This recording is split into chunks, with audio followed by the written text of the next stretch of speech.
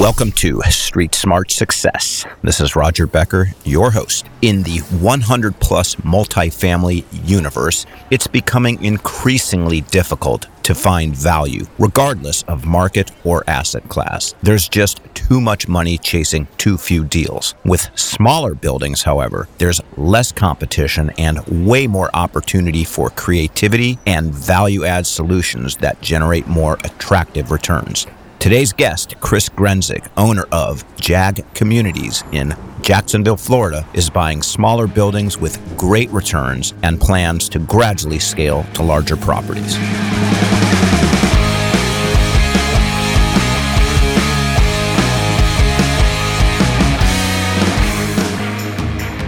So today we have with us a guy that has rolled his sleeves up, has moved from New York down to Jacksonville, multifamily guy, fellow podcaster, just doing phenomenal things in this environment, making things happen.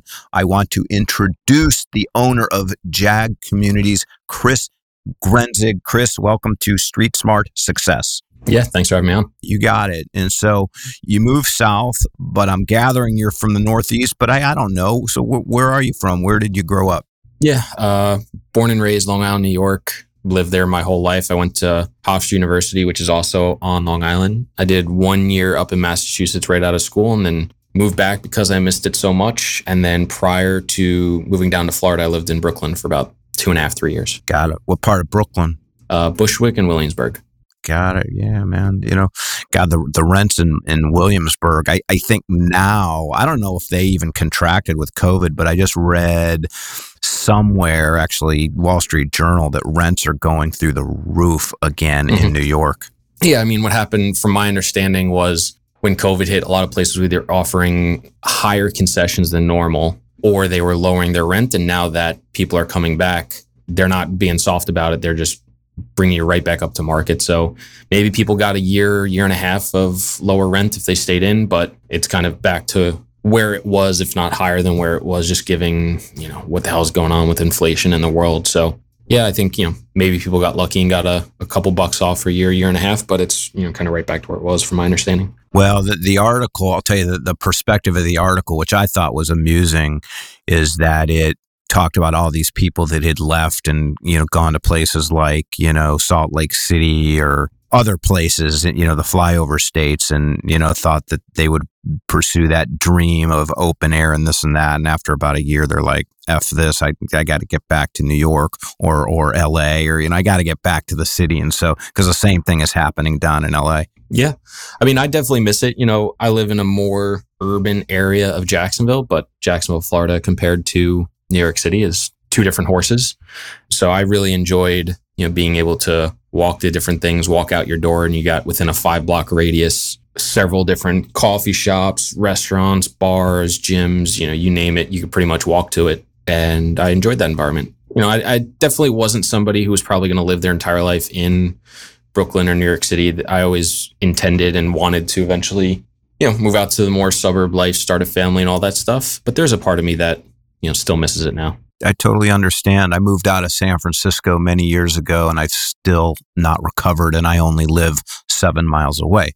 So why did you pick Jacksonville specifically, and what was the circumstances around that? Yeah, so what happened was, as COVID was hitting, Toro did a bunch of business, and the way I was getting compensated was I would get different commissions when deals were bought and sold. And we just happened to be doing a ton of business. And I was going to be very fortunate that I was going to be coming into a lot of money and a lot of money at one time. So in the past, I would kind of just roll money into deals that Toro was doing.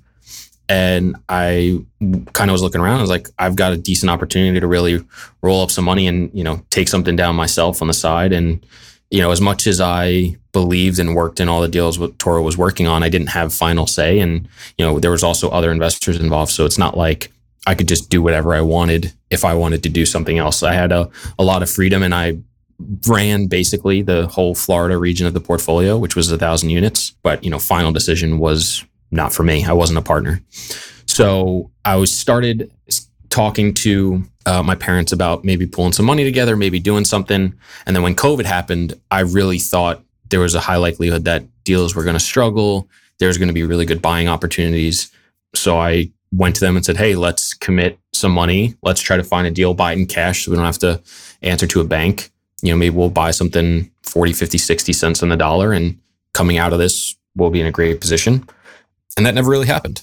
But kept looking, really liked the idea and was really set on just having something different. Found this great deal, 16-unit property in Jacksonville, Florida, around the corner from a deal Toro had just bought. So, like I said, I did everything in Jacksonville. So I had spent a ton of time, energy, and research on that property. So I knew a ton about the submarket already and kind of the opportunities. And basically, that was 117. It was like a mini version of that. It was all 2 bedrooms, almost the exact same floor plan as the other property. So it was just like kind of stars aligned in a way, and decided to put it under contract. And that was in like August 2020. So right in the middle of COVID, and New York was shut down hard. And as I was doing it, just had a lot of people, John included, but dozens of people say like, hey, are you leaving? What are you doing? What does this mean? And was not my intention at all when I was getting started, but people just really put the thought in my head, and went through due diligence, went to closing, and kind of a few weeks beforehand, it just grew on me. And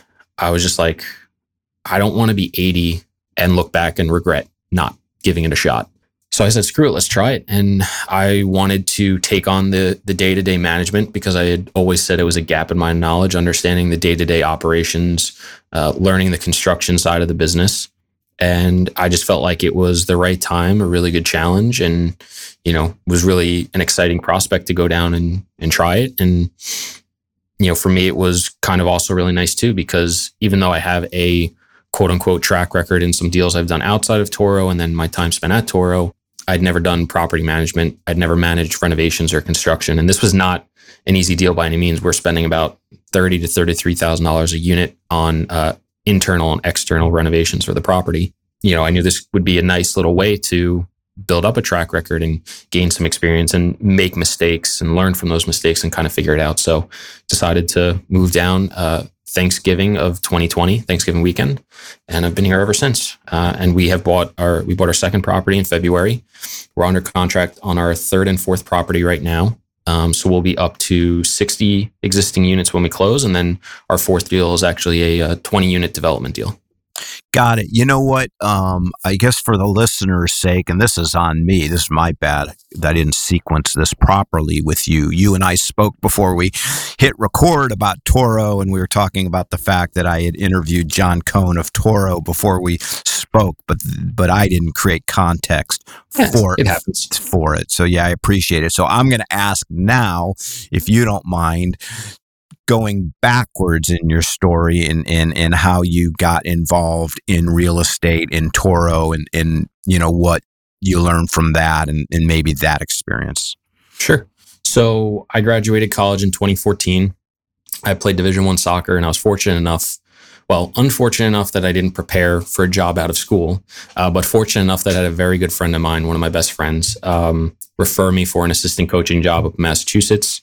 For a Division II soccer program. And I had done a bunch of coaching on the youth side and really enjoyed the sport. And I still do to this day. And I said, let's give it a try. I think it could be nice. So got the job, went up there for a year, did that, but really missed home, and was fortunate enough to get a job working for a school called Queens College, was able to move back. But I wasn't 100% sure college coaching was going to be the route for me. It's a ton of time. My job was part-time. It paid me about $5,000 a year. So I was basically a glorified youth coach, which in and of itself is not a problem. But youth coaching is sometimes more babysitting than it is coaching, depending upon how old they are. And I, knowing that I wanted to be in New York, knew that my chance to scale up and move up in the world of college coaching or coaching in general, because if you get good enough, you go professional. It would be very tough if I limited myself to a small geographic region. If you want to move up, you got to be willing to move wherever the job is, whenever the job becomes available. And that could be the West Coast. That could be the middle of Louisiana. You don't really know. So I just thought that I would be really setting myself up for a tough road if that's what the route I wanted to go. Little did I know, several years later, I would move out of New York anyway, but be that as it may, that was my thought process at the time. So got my first real job, which was a cold caller for a stock brokerage firm on Long Island. Did that for several months, got licensed. So I had my Series 7 and 63. But right around the time I got licensed, I was becoming really disillusioned with the business. I think it's the business in general, but I can only speak to the specific company I worked for. But the culture was very much, what commission can my clients make me, and not, am I actually going to make the clients any money or not, which is ass backwards in the world of investing, in my opinion. Relatively quickly, I knew I wanted to get out. However, I was living on my own and had bills, so I needed something else.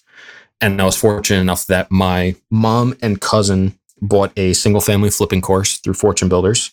And they invited me along because, talking to my mom and telling her I need to find something else. And that was my literal, I knew nothing about real estate before that. I didn't know how to buy a house. I had rented one house. That was it. I didn't know anything. The example I like to give is, I thought asbestos was a type of mold when I got started. And I learned very quickly that that is not what asbestos is. So started from zero. We started trying to flip in on nights and weekends, and did that for a few months, several months, and completely failed. Never bought a house, never flipped a house, never even had one under contract. And as we started learning more, we were doing it wrong, for sure.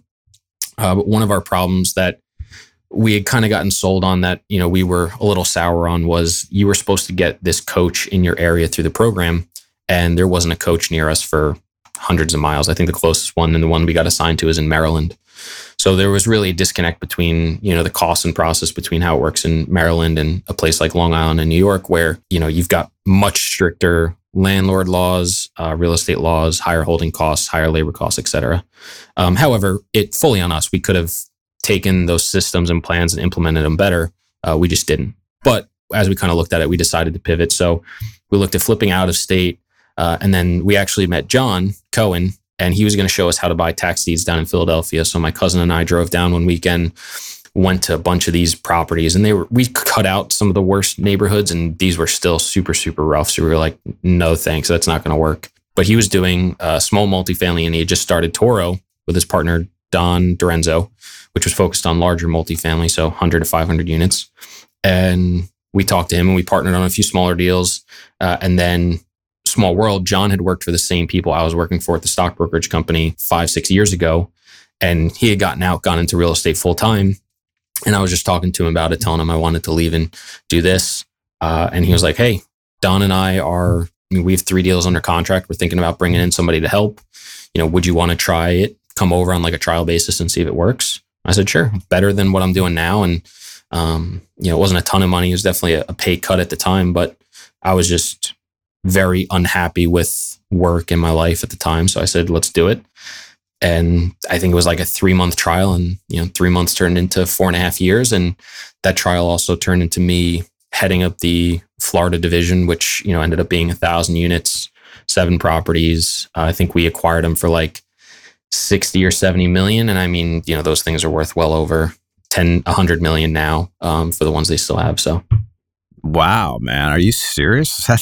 That's 60 to 70 mil, now worth over 100 mil. That's amazing. If you said you were in charge of that portfolio, but then you also said earlier that you don't have the day-to-day experience, the property management renovation, but yet you were in charge of 1,000 units, did you basically have third-party property management then, and you were just basically managing the assets at that level? Correct. Yeah, we outsourced property management to a third-party company. I did basically the acquisitions and the asset management for Florida, and just communicated basically daily, but at least weekly, with the property management company, the different people there, and overseeing it. And I'd probably come down to Florida probably on average every 2 to 3 months. But, sometimes it would be twice a month within a few weeks of each other, just depending upon what was going on. And sometimes it would be several months if there wasn't really a big need to come down at that time. In what markets were those properties concentrated on? Well, I ask it like they were concentrated, but were they all over? Where were they? No, so they, despite our best efforts, they all ended up being in Jacksonville. Our first deal was there, and we would continually reach out to different brokers in Orlando, Tampa, Pensacola, and look at deals and underwrite them. And then what would always end up happening, somewhat to the brokers' dismay, was we would end up coming across a deal in Jacksonville or another market in the Midwest, which is the other area we were focused on. And, we had so much bandwidth for deals, and, we would say, why would we do a deal in a new market with less knowledge and data than in a market we already know and have success in and have a team built up and everything. So a lot of times we would be looking at a deal or thinking about offering on deals, and then we'd have another opportunity that would come up, and it just made more sense. So, despite looking in other markets, it only ever ended up being in Jacksonville, which is, why I ended up looking for a personal deal there, because I had so much market knowledge, and, I think that knowledge removes a lot of risk. And funny enough, I spent the first probably 2 weeks of my journey for finding a deal looking at Indianapolis. And then I kind of turned around and said, what am I doing? I know so much less about Indianapolis. Even if I think I have the opportunity to make more money here, my lack of knowledge is adding more risk to the deal.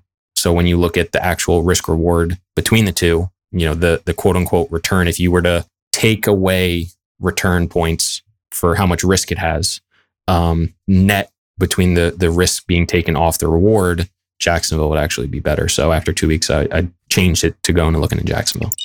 Hey, Street Smart listeners, I'd like to introduce a great partner for you. As you know, insurance is one of the biggest expenses on the P&L. That's why I'm recommending Assured Partners. Assured Partners helps you lower risk and therefore can save you tons of money down the road. They insure over 2 million market rate and affordable units and are the 6th largest insurance property broker in the U.S. If you want a roll your sleeves up partner that blankets you with service, give Robert Band, Vice President, a call. Robert thinks like a CFO because he was a CFO for many years. Give Robert a call now at 305-467-5909. You'll be glad you did. So, you were saying that you guys were looking at stuff in Orlando or other markets, and you just always wound up doing deals in Jacksonville because you had the market knowledge, the data, and therefore less risk because more knowledge equals less risk. What was pricing part of that? Were cap rates a little bit higher in Jacksonville, or was it strictly just this is our comfort zone? Yeah. So just to clarify, Toro's bought deals in, started in the Carolinas, then found it tough to find deals there. We bought a deal in Mississippi, Alabama, Tennessee. But kind of like the last 2.5 years I was there, we changed and we only focused on a couple cities in Florida and a couple cities in the Midwest. And what happened was, because we already had deals in Columbus, Ohio, and John knew a ton about the market because that's the first deal he ever bought, was back in 2014 in Columbus. So he had a lot of experience there and knew a lot about the market already. And then a similar story with Jacksonville, except starting in 2017, anytime deals would come up in some other areas in those other markets in the Midwest and Florida, we would just find deals kind of in those markets over the last, 2.5 years before I left. So we did have experience in other areas. But yeah, I would say Jacksonville compared to Orlando and Tampa, cap rates are always a little bit better. Now, they're almost identical, just the way the world has gone and the way capital's going. But, I think if anybody said, if you could have an identical deal in Tampa and Jacksonville, you would choose Tampa because Tampa's the bigger market. It has, some more stuff going for it. You also have more buyers in that area. So I'm not naive to say that Jacksonville is more desirable from a macro investor standpoint than Tampa. But for whatever reason, multiple reasons, we just always found opportunities that made more sense for us in Jacksonville versus some of those other Florida markets. Well, here's another thing that's kind of interesting to me is that you moved down there after getting into, if I followed the trajectory, and if I remember it from like 10 minutes ago, is that you moved down there after getting into contract on 16 units. That's super interesting. And was that just because, hey, I need to get my feet on the ground to run this deal? Or was it that, and you knew that you were going to expand specifically in Jacksonville? So like I said, originally I was buying it just to have on the side, and I had a different property management company I was going to use to manage it. While we went under contract, prior to closing, I made the decision that I was going to leave Toro and go off on my own. And coinciding in that division was moving down to take on the property management, construction management, and build a vertically integrated company. And there was multiple reasons for that. One being I think finding good property managers for smaller properties is very difficult. And I think the biggest reason for that is if somebody's trying to build a company and they're good at what they do, by law of the market, they're going to move up into bigger and better projects, right? Whether it's a construction company, property management company, investment company, landscaping company, you're probably going to start small And then as you get good, you're going to get referrals or more business. And then you're going to take on bigger and bigger projects. And then eventually the small projects are not going to make sense anymore. So for me, when you find property management companies that do smaller properties, there is probably a reason for that. And it could be many, many reasons, some valid, some invalid. So I'm not trying to say all small property management companies are not good.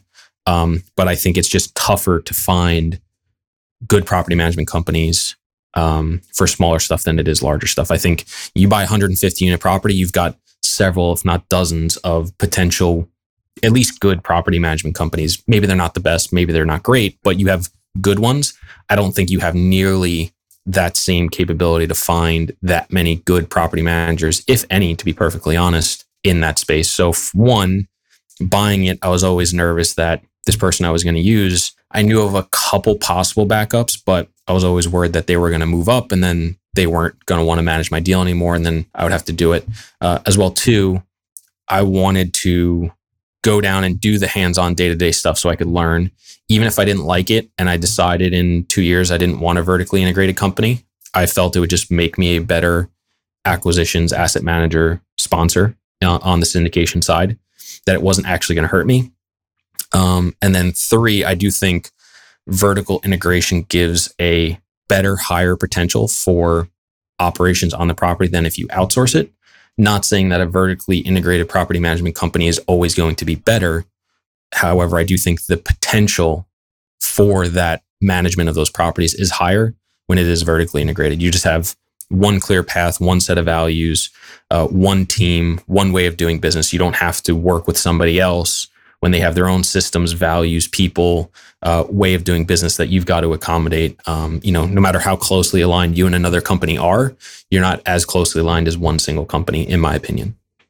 Yeah, no, I get it. I've heard in certain institutions when they're going to invest equity, they actually insist on vertical integration. A lot do. When we at Toro, we started talking to some more, sophisticated institutional investors, and I would say at least 50%, their first question would be, are you vertically integrated? And if you weren't, they would say, come back to us when you are. Now, I've heard arguments for both sides. When you're vertically integrated, if your property manager is not doing well, you can't really fire yourself. I mean, I guess you technically could, but that wouldn't look good. So there is something to be said for also having a third-party company, because if they're not doing what you need them to do for one reason or another, you can just fire them and go find somebody else that hopefully does a better job. However, I would just back myself to figure it out and, put a team together that does well. But yes, a lot of institutional investors will not invest in a deal or a fund unless the operator and the sponsor is vertically integrated. I like vertical integration just because at 50,000 feet anyway, assuming you've got the right people hired, right? Of course, there's always that, but it really is pure alignment around cost, right? So, I mean, you're keeping your costs in line. Theoretically, you've got more rigor around unit turn where, every day is costing you money. It just seems like economically, it just seems to make more sense to me. So in terms of what you've done, which is absolutely fantastic, by the way, you moved way south and you really kind of said, hey, I'm going to do this. And, the courage of your convictions, which I think is absolutely fantastic. And also congratulations on the acquisitions this year. Thank you. You're welcome. And so I guess it seems like you're starting out relatively small. And I say relatively because you're not doing single family houses. I mean, you're legitimately doing serious multifamily. Are you planning on scaling up? And because a lot of times I hear people say, just go big now and just start with, 150, 200 units. It's no more work and it's even less work because you've got people on site. You have on-site management, and because of the scale, it's actually more efficient. How do you respond to that? I find it's super interesting what you're doing. Yeah, they're not wrong. If I wanted to maximize my dollars and time right now, I would not be doing property management. My ROI on time spent the past year is atrocious, but I'm looking at it from a 10-year standpoint. So I have a 10-year plan broken out by year to get to $500 million under management. That includes acquiring about $600-ish million over 10 years, having about 540 still under management. So selling off about 60 million of that with a little bit of cushion, because I'm not going to hold every deal 10 years. And like my last year is acquiring $200 million worth of properties. My deals that I've bought so far are anywhere between 1.17 and 2.35 million. I'm not buying $102 million properties in 10 years. I'll tell you that right now. That would just be crazy. So yeah, it kind of, to get to that scale, it necessitates moving up. One is I was already under contract on the deal before I decided to do this. So kind of already, I put the cart in front of the horse a little bit in that regard. But two, for me, it was, again, getting in the weeds. Like right now I have a manager and a maintenance supervisor that work for me. They work for my company and operate my deals for me. But, the first 4 months, I was doing everything myself. I was a one-man team. I was turning units, talking to residents, signing leases, marketing units, doing renovations, talking to vendors. I mean, I did everything that your 200-unit property managers and to a certain degree maintenance people were doing. I wasn't the one actually, turning the screws and fixing the leaks, but I was the one that was getting called out there to go look at it. So for me, I said, I don't want to do that. It's a $15, $20 an hour job. And I think my time is more valuable than that, but I'm going to sacrifice now for that knowledge and understanding and that ability to also connect with the people that are going to work with me in the future.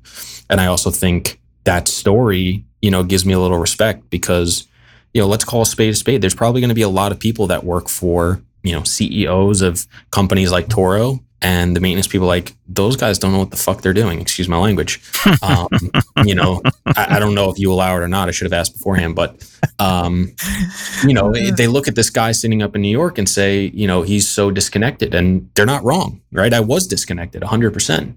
But now, I'm here. I don't have the same experience. I won't be doing the same job at that time, but there is some, I think, relation there. And I think it earns me at least a little bit of respect from people in the future. Hopefully that, like, hey, this guy, did what he needed to do and, got dirty and then built it from there. And yeah, again, I'm not going to sit here and pretend I was the one fixing toilets and the one fixing drywall or doing different things. But, I think it at least gave me a better level of understanding, and it's only going to help me create a better foundation for the future. I also do think because of the problems with property management and also the dollars in some of these smaller deals, that I have a little bit of a competitive advantage over a lot of other people that are looking to buy deals that I'm buying. So for the interim, I feel like I have a better potential to find better returning deals or create better opportunities, because these smaller deals, you can be more creative with them and do different things than going out and buying a 150 unit property. And, I'm looking at what some of these deals are selling for, and I'm scratching my head a little bit, on the larger stuff, because I do still try to stay connected to the market and what's going on. I just think I'm getting better deals, better yields, and, I'm going to be better off for it and be able to operate them in a more professional manner, and also look at deals with a more sophisticated lens, where instead of 150 people down, anywhere in the country and even the world downloading an OM for a deal in Jacksonville, Florida. I mean, it could be 400 people. Who the hell knows? I'm competing against a handful of guys, and some of them are, doctors that are just looking for turnkey properties, or, they're other real estate guys, but, those guys only have so much bandwidth, and, I've got a different experience than a lot of them as well. So I think it just gives me a competitive advantage. And when I sat down and built out my 10-year plan to get to 500 million under management, yeah, year 10 is acquiring 200 million, but my first year is acquiring 5 million, which with this third deal will hit that mark and surpass it. I'll close a little late, a little past the year, but I'll be over the mark. That next deal, the development deal, if it's 20 units, it'll be about 3.5 to 4 million all in. We're hoping to try to double that and get a variance. And, I've got my goal is to hit 8 million acquired in the second year. So I could be, halfway or maybe even all the way done with just one deal, and then 12 million. And then I think 18, it's roughly 50% a year over year increase on all of them. But it allows me the opportunity to play in a space that I think I can find unique and different opportunities in. Well, I mean, this is why I wanted to interview you, because I'm fascinated with the notion of doing smaller deals for the exact reason that you articulated, because there's so much less gridlock and efficiency, so therefore more opportunity. And frankly, I'm enamored with what you're describing, only because selfishly, what you're describing is what I did in my other business, which is advertising. The only thing is I wasn't as smart or as talented as you. So I worked did everything for years, not just 4 months. But I'll tell you, by the time I found a niche, and that's for another podcast, but by the time I found a niche and started hiring people, I knew what I was doing because I had done everybody's job that I had hired for. And so it made me better capable of making the right hires, and nobody can end around me or it. So I think what you're doing is incredibly admirable. And quite frankly, I'm a limited partner, which is why I do the podcast overall. Make contacts, learn as much as I can. The guys I talk to that are doing their first deals in their 200 units and this and that, while on the one hand, it's impressive because they've got the chutzpah to do that and this and that, I also run in the other direction because I'm like, I just don't trust it. And which isn't to say they're not going to be good operators or successful. But I just think in the last 5 years in particular, compressing cap rates have just risen all boats, and everybody's benefited from it, good and bad operators. So anyway. I mean, if you've invested in a deal in the last 3 years and it's not going to hit a 20% per year, like, that's not a good deal. Like unless it's like a crazy low levered deal, or, for some other reason, if your deal hasn't outperformed the pro forma, then there's something wrong there. That was not even though you made 17% a year, that was not a good deal in comparison to the market. Assuming, because everybody is doing deals in, your Rust Belt and your West Coast where everybody's moving with good reason. It's definitely been a rising tide for sure between rent growth and cap rate compression and, various different things. Everybody's going to look pretty golden right now. Like I say, the second deal that we did, 24 unit property, if I go on a podcast in 3 years and you get that typical question that's like, oh, tell me about your best deal. I know everybody listening to that, I don't want to do that episode, but I'm saying in theory, if I do, it's going to sound fake. Like, just, we bought it right. Rents, instead of being $1,025 like we underwrote them, are going to be $1,250 or $1,300. I mean, it's just stupid. Like, it literally is just stupid. So, if those stories don't come out from somebody you invested in the past 1 to 3 years, or, you're not significantly over what they pro forma'd, either they were super aggressive on their pro forma and they hit their mark and you got lucky, or the deal didn't do what it was supposed to do, and you got to figure out why. Not to knock people, but I mean, it's just ridiculous what's been happening the last 12 to 18 months. That's exactly right. So on these deals that you've been doing, Chris, what has the typical raise been then? And how are you raising the money? Is it friends and family at this point? Yeah. So the first 2 deals I did not raise any money from investors. It was a good chunk of my own capital, and then with very close family. And I just don't like to say who it is because that's private. But because the first deal, one, just wasn't, again, it was not a planned syndication or anything like that. So it never was going to do that. And the second one was very quick. Honestly, it came quicker than I was probably ready for. But it was just too good to pass up. So I knew even if I messed up the entire first year, it was going to make sense over the 5-7 years we were going to own it. And I didn't mess it up. So that's good. It's only now, this third deal, that I'm starting to raise money for. So it's about $2.9 million all in. We're getting a 75% bridge loan because rents are so under market. We're taking them from like $740 to $1,140, and they need a decent bit of work. So I'm raising about $750,000 just from people I know, 506B. So this is not me, saying, hey, come invest in this deal.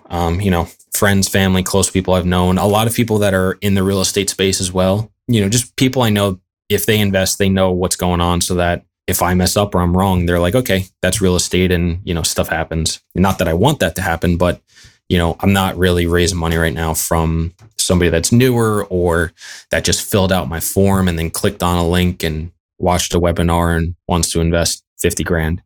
I'm really just raising it from a tight knit and just slowly having people, reach out, interested in investing, and having those conversations now, so that, kind of next year, as I start ramping up more of the marketing and capital raising and stuff like that, there is some opportunities for other people. So, these first 3 deals are very close family, and then, family and friends that are pretty close and that I've known for a while. Got it. And what is your criterion for a deal? So, what screams out is, I'm going to buy this. And it's funny, I was about to say something, but we spoke about it beforehand. I know John, you said something very similar, but I really care about the story and the background of like what is going on, what's the opportunity. I'm super big on, why should I be buying this deal? Like, why is this right for me? What's my competitive advantage? Why isn't somebody else buying this is a huge question I always ask. Like, why isn't, like this third deal I'm buying right now is in a different submarket than I currently own. It's actually a submarket I personally live in. It's a really good area. So that was something I was a little like afraid of. Like, why isn't somebody else that I know, I know people that buy in this area. Why aren't buying this? And I kind of did some digging and found out they just flat out didn't know about it, which was kind of interesting. So like, that's just a big thing I'm really curious about. Like, why me? Why not somebody else? And then I start looking at some of the financial stuff. I don't really give two craps about what the cap rate is. Cap rates are the most subjective, overhyped thing, in my opinion. I do care about my pro forma cap, though.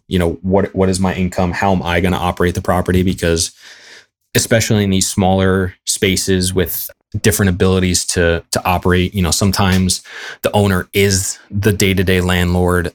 Sometimes it's like, I looked at one deal where it's a husband and a wife, and the husband was the maintenance guy. So they had no repairs and maintenance because he did everything. So it's like, okay, well, their expenses are ridiculous. It was like 10% of income, which was crazy. They actually had one tenant that would pay them in fish, which was pretty crazy.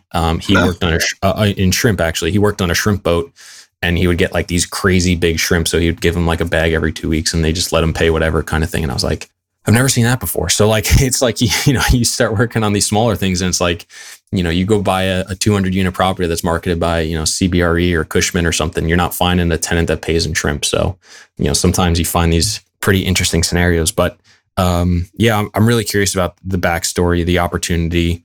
I'm super big on what has the previous owner and owners done to the property. Like, have they been replacing things or fixing things? What have they replaced? How did they replace it? As I'm learning more about construction, I'm now getting more cautious on like, just because they replaced it doesn't mean the quality of work was very high, because even some of the guys that come out to do some of the work for our properties, I shake my head at, why they did it the way they did. And then I've got to make them redo it. So, not just that it was replaced. How does the work look? What was the quality of work? Was it done by somebody I know? Which is sometimes nice, not very often. And I just want to know, what the opportunity is. Why do I want to be in this location for years? Do I think it's a location that's going to do well? I mean, right now in Florida, you throw a dart at the whole state. You kind of pick an area you want to be in for the next 5 years, which is kind of nice. It's not really a massive question, but when you're picking from a whole market, you obviously want to be in certain areas over others. Those are the big things. Just really, why should I buy it? What's the opportunity? What's the downside? Like, what's my break-even occupancy? What's my break-even cap rate, which is the same as your pro forma cap rate? So if I can operate my NOI divided by my total cost of acquisition at a 6.5 and stuff selling for a 5, I know cap rates can move 150 basis points and I'll break even.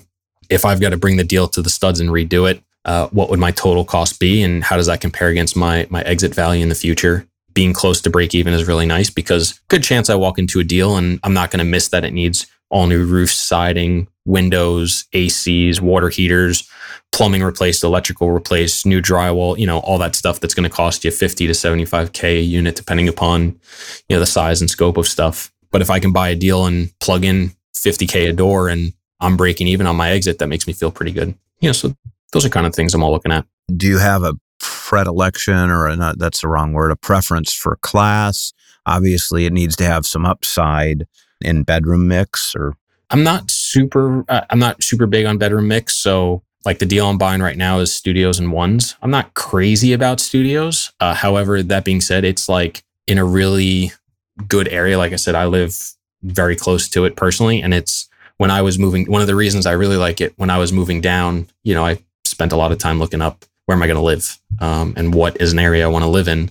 And this area is called Riverside, and it was basically Riverside, and then the beaches were kind of the top two that were always recommended to live in. So that makes me feel really comfortable that maybe a single person moving down that doesn't want to spend an arm and a leg or can't afford it, a studio is a really good option. There's also not a lot of studios in the market, and they tend to rent pretty quick from what I've seen over the past few weeks and month as we've had it under contract. And they've also all got washer dryers in them, which I think is really underrated. So for that area, I think it works really well. Where my other properties are, I wouldn't be as excited about studios because it's more family focused. It's got good schools. So I think it depends on location and what's going on. And again, it's all for what price at the end of the day, right? I think if I came to you and said, hey, I'll offer you a 20 unit studio property for $1, I think anybody would take it. It's worth something. It's just at what price. But I'm definitely more picky on location. So I'm really not looking for C-class stuff, at least now. And just selfishly, I don't really want to manage in those areas. Don't really want to deal with a lot of the problems you get with that tenant base, crime, bad debt, different things you get. I mean, a lot of people, most people, I'd say the vast majority who live in workforce housing, Class E stuff are just good people trying to get by. But you do get a lot more different problems, different headaches, undesirable people that come onto the property. And that's just not what I want to do in the day to day. I also personally think you get a better risk reward in kind of your B class stuff than your C class stuff. It's got very similar, especially through COVID, from what I saw. You had very similar collections rate, bad debt rates as you did for the B and A stuff, and you had a lot worse in kind of your C class stuff. So, your B and A stuff did just as well and didn't get hit too hard. C got hit a little bit harder from what I saw, at least in Jacksonville. I don't and didn't focus as much on other markets, so I can't speak for everything. So I think, just the combination of the two, that I think it's got a little bit better downside protection and it's just easier to manage from a tenant standpoint. It's kind of why I'm focused on the B stuff and better. I mean, really, B minus to A minus, I'm not really going to be buying, there's no 50 unit A class stuff, which is why I'm trying to actually build 20 unit stuff, because I think there's actually a niche for that. But yeah, that's kind of what I'm focused on in terms of like asset class and location class. Got it. Going from, so you worked 4 years for Toro, the company that John Cohen started, which we talked about. And then, you did well, but you're like, hey, it's not my own company. It's not my own thing. And I want to do my own thing. I guess, what were the key takeaways, key things that you learned through that experience? And what are you and what do you want to do differently? I think the vertical integration is one. We had always talked about doing it. It's tough to become vertically integrated after the fact. You've really got to bring on somebody that is a partner or a highly paid person that knows how to run property management and oversee it. And it wasn't something John, Don, or myself were really equipped to take over running the property management arm. You've also got to have enough scale to really do it when you're at that level, unless you're local and you're building it up from day one. And even now, I mean, I'm basically losing money on the property management stuff right now, but it's about, again, that 10, 15, 20 year vision. Another thing, and this isn't necessarily a Toro thing, it's kind of just the way that the business runs to a certain degree. I am not the biggest fan of preferred returns. I think they're great from the standpoint of, from the LP side, the sponsor and the GP not getting compensated until you hit a certain return. And I think that's great and helps incentivize the general partner and the sponsor to perform. I think it's great from that standpoint. However, I think we've now started basically flipping multifamily. And I don't think that's what this business is supposed to be. I'm not getting into real estate to be a glorified flipper. I'm getting into this business to be an owner. So for me, one of the things that Toro and a lot of other people do will get into a deal, renovate a handful of units, and then, sell within a couple years as another value add deal. And the real reason for that is because your 90% of your compensation as the general partner is on the back end when you sell. Deals, an 8% preferred return may have worked in the past if deals sold for 6, 7, 8 caps and you're borrowing at 5 and you could cash flow over 8%, but that's not the world we live in anymore. So for me, what I'm really trying to find is deals that I can add a ton of value quickly and then do a refinance, which then allows me after basically 2 years to then participate in the cash flow, at least in a small way, as the sponsor. And it helps me financially be incentivized to hold the deal longer. It's still 80% of the compensation is on the back end, but I really want to own assets. We basically would renovate this deal and then sell out of it. And it's like, you just did all this hard work. Like, why not enjoy it for a little bit? The whole point of doing value adds is to create this asset that cash flows above what a stabilized deal would sell for, right? If you're buying a stabilized deal at let's say a hypothetical, in today's world, 5.5 cap, right? I don't even know what a stabilized deal would sell for. If you're like, hey, I want a turnkey product. I don't want to do anything. I just want a cash flow and it's 5.5. Well, you're buying at a 4.5 because in 2-3 years, your pro forma cap can be above that, 6, 7, whatever it is. you do all this work to create this asset that now generates a higher yield than what you could buy on the market. And then we turn around and we sell it. And it's like, you just become more transactional. And I understand it. I know why people do it, because, like these deals, if we were to do that, instead of me sitting on a deal and getting paid, let's say 300 grand in 7 years, I could turn around, flip it and make 175, 200 within, 18 months, 24 months. So it's not really incentivized to hold for long term. So I'm trying to work to figure out a system that kind of satisfies all the needs. And I'm really open to any ideas, if anybody's got them, on how to best balance between, the incentivized to perform, but also spread out the compensation a little bit more so that it's not so back end driven. But another big thing is I want to own these deals for years, because there's so many deals we've sold that are worth, maybe even double now than what we paid for them, only 18, 24 months ago. And everybody talks about time in the market when you talk about the stock market, but you never really hear people talk about that in the syndication world or in this, multifamily space, unless you are a buy and hold, BRRRR investor doing single family. So it's like, it's just this weird dichotomy. And I would prefer to be, an owner for 5 to 10 years. I mean, you can't really hold deals indefinitely when you raise capital from people. I think that is not attractive to a lot of investors, but I think, having that refi, having some sort of capital come back, some sort of liquid event within a couple of years bridges that gap. And then also, you have people that want to own it for the longer term.